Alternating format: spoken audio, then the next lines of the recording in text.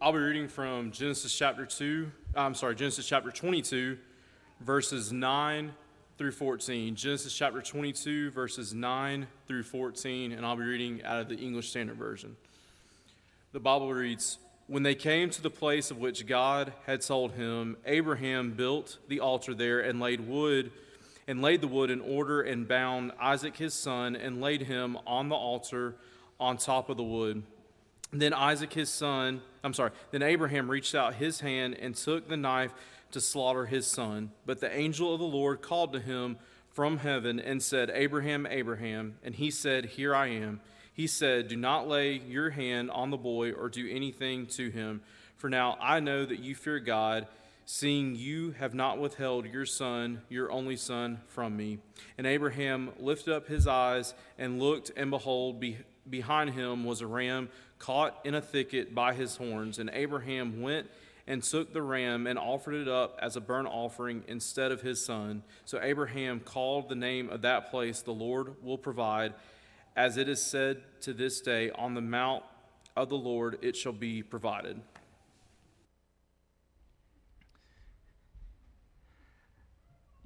There was a college professor who thought that one of the football players at the school was cheating on his tests. And so he called the player in and told him, I think you've been copying your neighbor's answers on the tests. And the football player said, Why do you think that? Well, the professor said, I've compared your test answers to your neighbor's test answers, and they're identical. And the football player said, Well, that could just be a coincidence. And the professor said, I thought the same thing, but on this particular question, your neighbor put, I don't know, and your response was, me either. You know, tests have value. Medically speaking, tests measure the status of our health in a particular area of our body. Academically speaking, tests measure the status of our knowledge on a particular subject. So tests are a means of measuring growth or decline. And that's important for us to understand because the first 6 verses of Genesis chapter 22 are these. The first 6 words of Genesis chapter 22 are these. After these things, God tested Abraham. Without any warning, without any heads up, without any explanation, God decided to give Abraham a test. Now, Abraham doesn't know he's being tested, and Abraham is not a reader looking at this story with the final chapter written, so he doesn't know how this thing's going to play out. Abraham is living in the moment without the understanding that God has a purpose and a plan for what's about to unfold. Now look at the specifics of the test that Abraham is given. They are not specifics that you and I are ever going to be assigned by God for a test, but they are indeed challenging. It's in verse 2. God said to Abraham, Take your son, your only son Isaac, whom you love, and go to the land of Moriah and offer him there as a burnt offering on one of the mountains of which I shall tell you. Now, we need to understand why God is giving this particular test to Abraham. Because it's not a test you or I are ever going to take. The reason God gave this specific test to Abraham was because he wanted to know whether Abraham trusted in the blessing or the blesser. God is the blesser. He's the one who has brought these blessings into Abraham's life. Isaac is that ultimate blessing. And thus far in Abraham's life, he has demonstrated a trust in the blessing rather than the blesser. So, for instance, when he followed God's directions and arrived in the promised land, the land that God was going to give him as an inheritance, all of a sudden a famine arose. And what's the first thing Abraham does when a famine comes? He leaves the land that God gave him. He trusted in the blessing His confidence was in the blessing rather than the blesser. And when God told him, your own child shall be your heir, rather than this servant Eliezer, your own offspring will be your heir, what did Abraham do? He found a surrogate spouse, a surrogate mother to bring that child into existence because it hadn't been working with Sarai. And so he trusted in the blessing rather than the blesser. And now that the covenant promise, the ultimate promise, has come to fruition in the form of Isaac, God's going to give Abraham one final test. A test to determine if he's going to trust in the blessing, which is Isaac, or the blesser, which is God.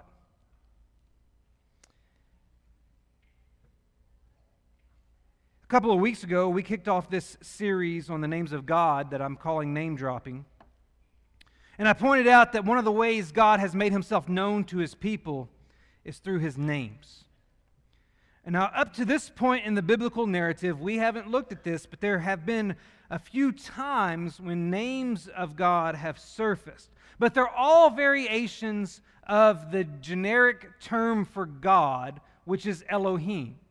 And so you can go to Genesis chapter 14 and verse 19, and there you'll see Abraham interact with the high priest of Salem, Melchizedek. And Melchizedek blessed Abraham and said, "Blessed be Abraham by El Elyon, God Most High." And then in Genesis chapter 16 and verse 13, we read about Hagar. After she does become pregnant by way of Abraham, she flees that family because Sarai is mistreating her so horribly. And God finds her in the wilderness, and Hagar called the name of the Lord who spoke to her, El Roi, you are a God of seeing. And in Genesis chapter 17 and verse 1, when the Lord appeared to to Abraham, for who knows how many times at this point, and this time God got specific. And God's going to tell Abraham, not only shall it be your child that is the covenant child, but it will be Sarah's child as well, and you're going to name him Isaac. But in that interaction, before that interaction started, God appeared to Abraham and said to him, I am El Shaddai, God Almighty. And all those names that have appeared thus far in the text of the Bible have all been derivatives of Elohim, the generic title for God. But after Abraham passes this test, after he passes this test by not withholding his son from Yahweh, we are introduced to the first variation of that name, the first variation of Yahweh, the personal name of God. Look at the end of the story in Genesis chapter 22 at verse 14. So Abraham called the name of that place, the Lord will provide. As it is said to this day, on the mount of the Lord it shall be provided. When the test was over, Abraham referred to God as YAHWEH JIREH, which means Yahweh provides. That means that this test brought Abraham to a new level of understanding about Yahweh. And let's consider for a moment what that new name tells us about the one true God. First, the name YAHWEH JIREH tells us that God foresees our needs. Last week we focused on the meaning of Yahweh, on God's personal name. We talked about how it communicates intimacy, autonomy, and fidelity. And if you missed that lesson, I encourage you to go back and listen to it, because we'll be encountering that name over and over again throughout this summer, as it is the name on which these new names are built. Since we already addressed the Yahweh part of this name, let's turn our attention to the second part, to the Yireh part. The root word for the name Yireh literally means to see. So how do we get this interpretation of this name as Yahweh provides? Well, a little bit ago I mentioned a name that Hagar gave to God when he found her by a spring of water in the wilderness. That name was El Roi, and it meant the God who sees. With that name, Hagar was acknowledging God's ability to see one's present needs. She was in the wilderness, alone and pregnant, expelled from her master's family, and God saw her in that time of need. He was the God who sees. If Abraham just wanted to acknowledge the same thing, he could have used that name. Instead, he chose a different name. A name that communicated not just God's ability to see a present need, but also God's ability to foresee a need before it existed. See, the English term provide comes from the combination of two Latin words, pro, which means before, and videre, which means to see. So the origin of the word provide literally means to see before. And so Yireh is the name chosen by Abraham because it doesn't just address God's vision, it also addresses God's provision. God's ability to see the need before the need existed.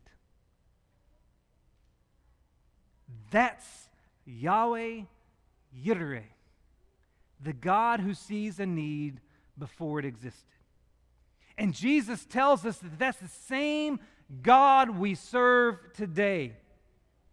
If you look over in Matthew chapter 6, verse 7 and 8, it's in these verses that Jesus taught his disciples how to pray. In particular, he instructed them regarding the proper mindset and practice of praying. He told them not to pray like the heathens who use empty phrases or vain repetitions, who want to be heard for their many words. Why did he tell them not to pray like that? Why did he tell them don't use wordy prayers, don't be repetitive, don't do that sort of practice with your prayer? The reason he told them that is because your Father knows what you need before you ask him. Jesus made it clear that our Father is still Yahweh Jireh. He sees our struggles. He detects our dilemmas. He perceives our problems. He observes our obstacles. He knows our needs before they exist. He is Yahweh Jireh. He was that with Abraham, and he is that still today. God knows what you're dealing with, even though I don't. God knows what you're struggling with, even though everyone in this audience is oblivious to it. God knows the need you have right now. But that's not the only thing Yahweh Jireh tells us about God. That name also tells us that God resolves our needs. See, Abraham knew that God knew killing Isaac would create a conundrum. If Isaac died, then God's word would actually be compromised.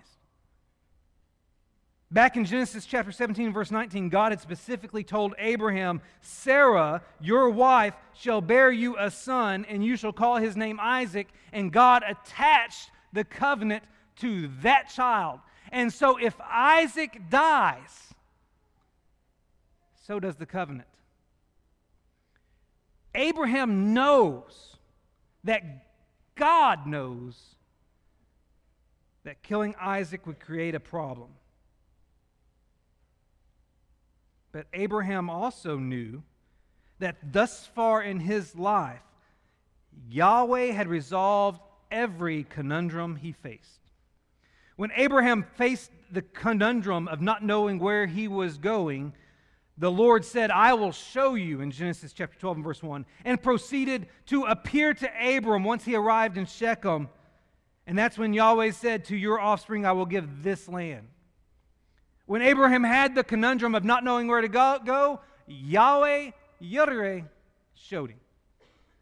When Abraham faced the self-made conundrum of his wife being taken into the king of Egypt's harem, Genesis chapter 12 and verse 17 informs us that Yahweh intervened on his behalf by afflicting Pharaoh and his house with great plagues until Pharaoh returned Sarai to Abram. Yahweh Jireh resolved the conundrum that Abram created for himself. When Abram faced the conundrum of separating from Lot, and Lot chose to take the well-watered land in the Jordan Valley, Yahweh appeared to Abram and told him not to fret over losing the choicest land, because Yahweh was giving everything visible to him in every direction. Yahweh Jireh solved the dilemma.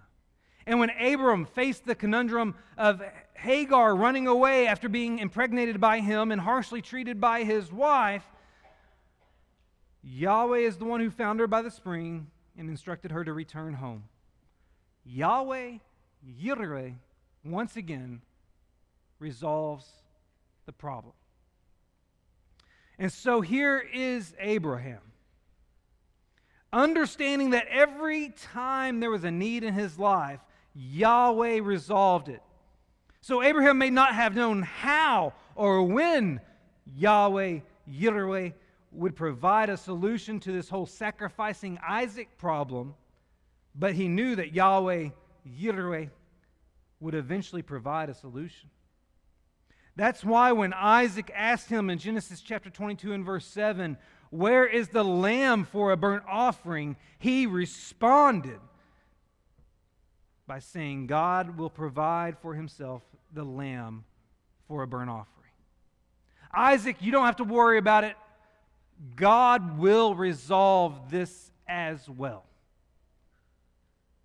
And I don't think this was just Abraham avoiding the truth or announcing an unintentional prophecy. I think Abraham was communicating his belief based on his experience with Yahweh Jireh.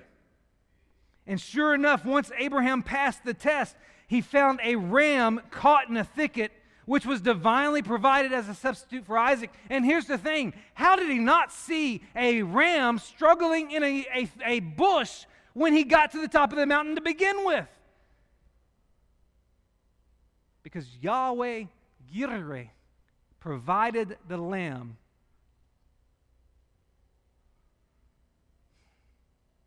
And the God we worship,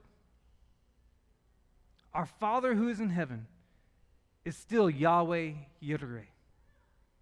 In Matthew chapter 6, after Jesus pointed out how our Heavenly Father provides food for the birds of the air and figurative clothing for the lilies of the field, he then instructed his disciples to not be anxious about what they will eat or drink or wear, because the Heavenly Father knows that you need them all, and as verse 33 says, will provide all these things if you will seek first his kingdom and his righteousness.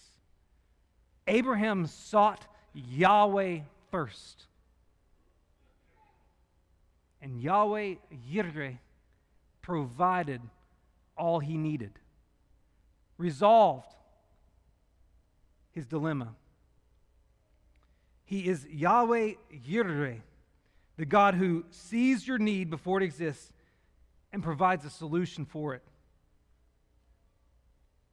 In fact, he's already provided for your greatest need. He's already foreseen your greatest need and resolved your greatest need.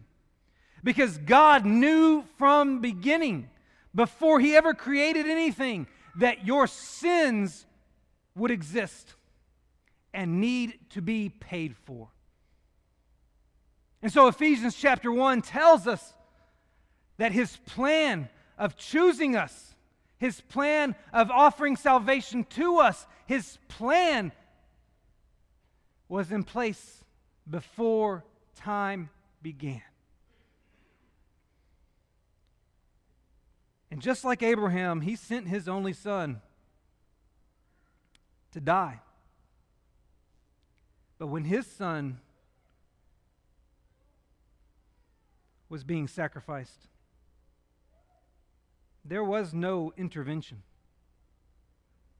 There was no substitute because his son was the lamb caught in the thicket. And his son died so you don't have to. YAHWEH JIREH foresaw your need for salvation and resolved your need for salvation before you ever existed. He is the God who provides. And since He is YAHWEH JIREH,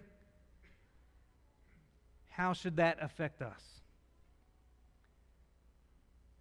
Well, number one, YAHWEH JIREH demands our obedience. What's interesting to me in this narrative of Abraham and Isaac is that despite the gravity of what God asked Abraham to do, Abraham did not hesitate to do it. If you look at verse 3 of Genesis chapter 22, after receiving the orders, after being told, here's what I want you to do, I want you to go sacrifice your child, what happens? Abraham rose early in the morning, saddled his donkey and took 2 of his young men with him and his son Isaac, and he cut the wood for the burnt offering and arose and went to the place of which God had told him. If I were in Abraham's shoes, I probably would have found a way to delay obedience. You see, if Abraham delayed, it would at the very least give him more time with Isaac. It might also give him an opportunity to plead with God for another option. This was the guy, if you remember, who managed to negotiate God down to spare Sodom for only 10 righteous souls. Why not spend some time with that negotiating tactic again? But more importantly, if he delayed, it might give God more time to change his mind. But Abraham didn't delay. Abraham got up early the next morning to fulfill exactly what God had told him to do. He did not hesitate. He did not procrastinate. He understood something that often eludes us, that obedience and procrastination are mutually exclusive. If you go over to Luke's Gospel to the 9th chapter, in verse 59 and 60, we read about a man who was invited by Jesus to be a disciple. But when Jesus said, "Follow me," this individual requested time to first go and bury his father. Now that seems like a reasonable request. And Jesus' response seems insensitive because Jesus said, "Leave the dead to bury their own dead, but as for you, go and proclaim the kingdom of God." But you need to pay attention to what the text does not say. The text does not indicate that the father had passed away. In fact, the phrase used by this man was a common Near Eastern figure of speech that's still used today that refers to a son's responsibility to help his father in the family business until the father died and the inheritance was distributed. So this individual's request was really a way of him saying, "I'll follow you after I fulfilled my other obligations." It's his way of indirectly indicating that his obedience would have to wait. And Jesus' response served as a way of saying that obedience to God's will should never be delayed. Don't put off obeying God,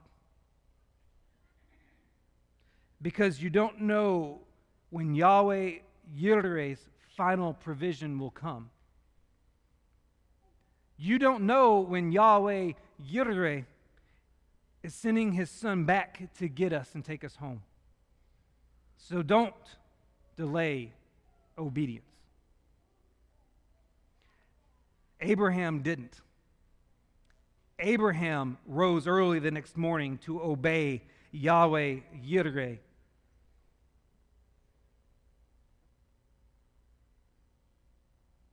Because he understood the importance of obedience.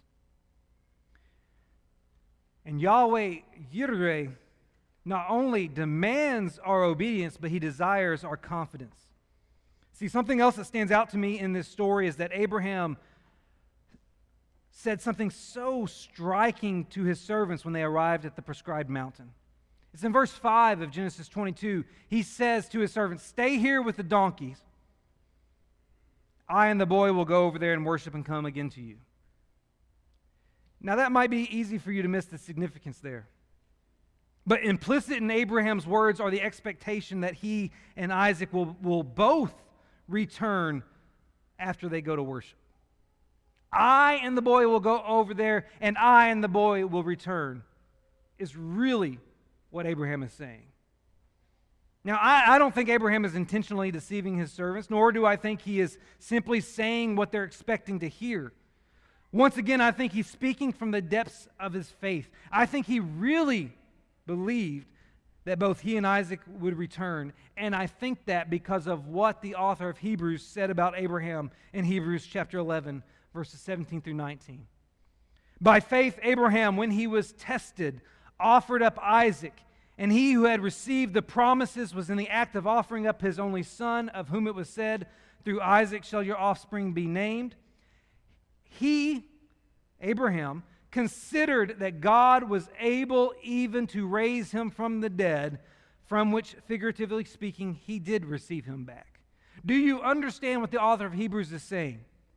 The author of Hebrews is saying that Abraham assumed that if nothing else, God could somehow bring Isaac back to life if he killed him. Abraham believed God could resurrect a life even though that had never happened in history up to that point in time. We read about resurrections throughout the Old Testament, throughout the New Testament, so it doesn't surprise us to think about resurrection. Abraham had never heard of such a thing. No one had ever come back from the dead by the time Abraham entered the world. But Abraham believed that YAHWEH JIREH could do it. And maybe Abraham had tangible proof walking next to him.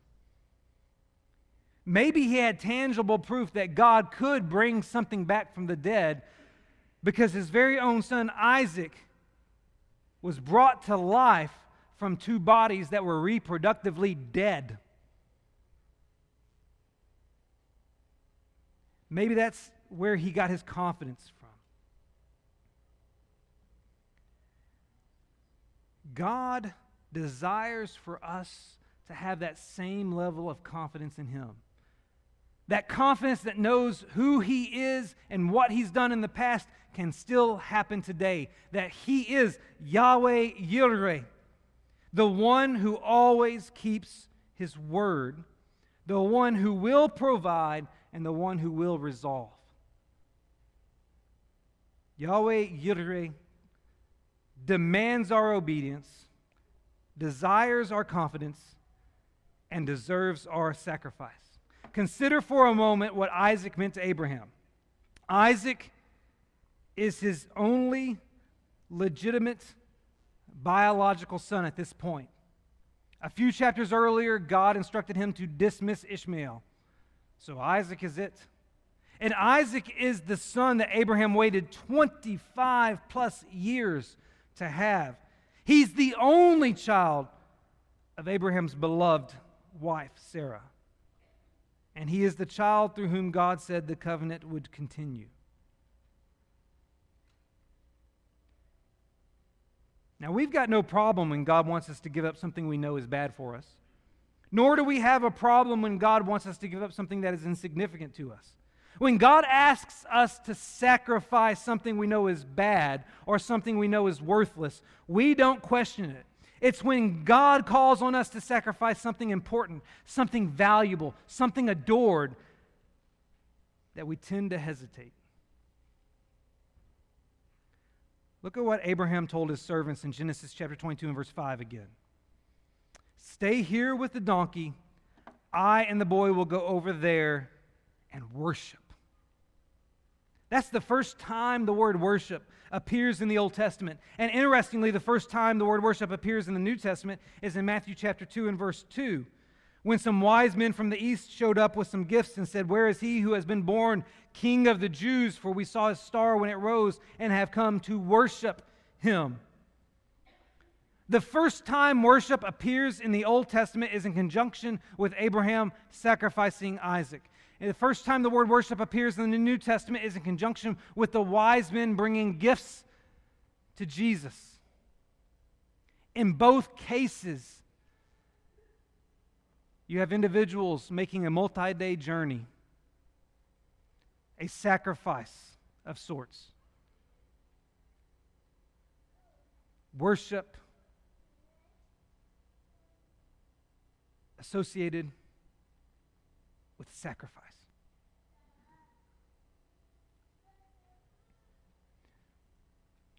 What do we associate worship with right now? We associate worship with sitting in red pews on red carpet, singing praises to God at a set time, 3 times a week at most. What did Abraham associate worship with?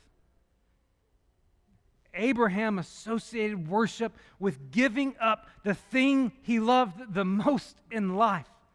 Abraham associated worship with sacrificing the most important, the most valuable thing in his life.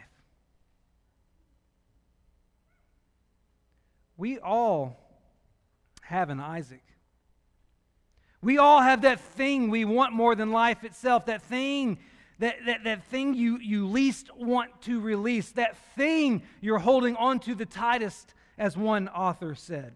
We have that thing we protect with all our might. We have that thing that our life revolves around. It may be your career, it may be your family, it may be your health, your finances, it may be your search for a mate, your desire to have a child, it may be your reputation, it may be your independence, it may be your comfort, it may be a great many things, because Isaacs come in all shapes and sizes, but there's one thing that all Isaacs have in common. They all have to be put on the altar. And if you refuse to give up your Isaac, then you're no different than the rich young ruler.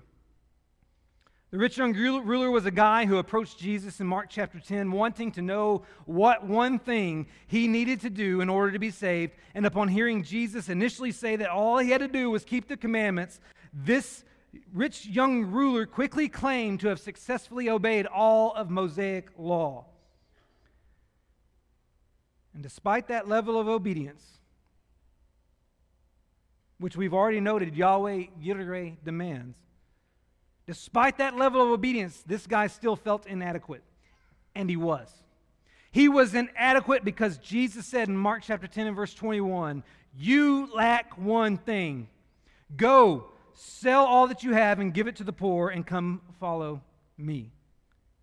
For this guy, his Isaac was his wealth. His wealth was the one thing he wouldn't let go of. And because he was unwilling to sacrifice his wealth, he went away sorrowful and missed the opportunity to discover YAHWEH JIREH. You see, we will never know YAHWEH JIREH until we are willing to put our Isaac on the altar. That was the only way Abraham could learn that name, and it's the only way we will as well. Because if we'll put our Isaac on the altar, YAHWEH JIREH will put the ram in the bush. So what's your Isaac right now? What's the thing you need to give up that you're allowing to stand between you and YAHWEH JIREH? Because know this about him. If you'll give it up, he'll bless you in ways you can't even imagine. So this morning, the invitation stands. If you have an Isaac to give up today, won't you do it while together we stand and sing?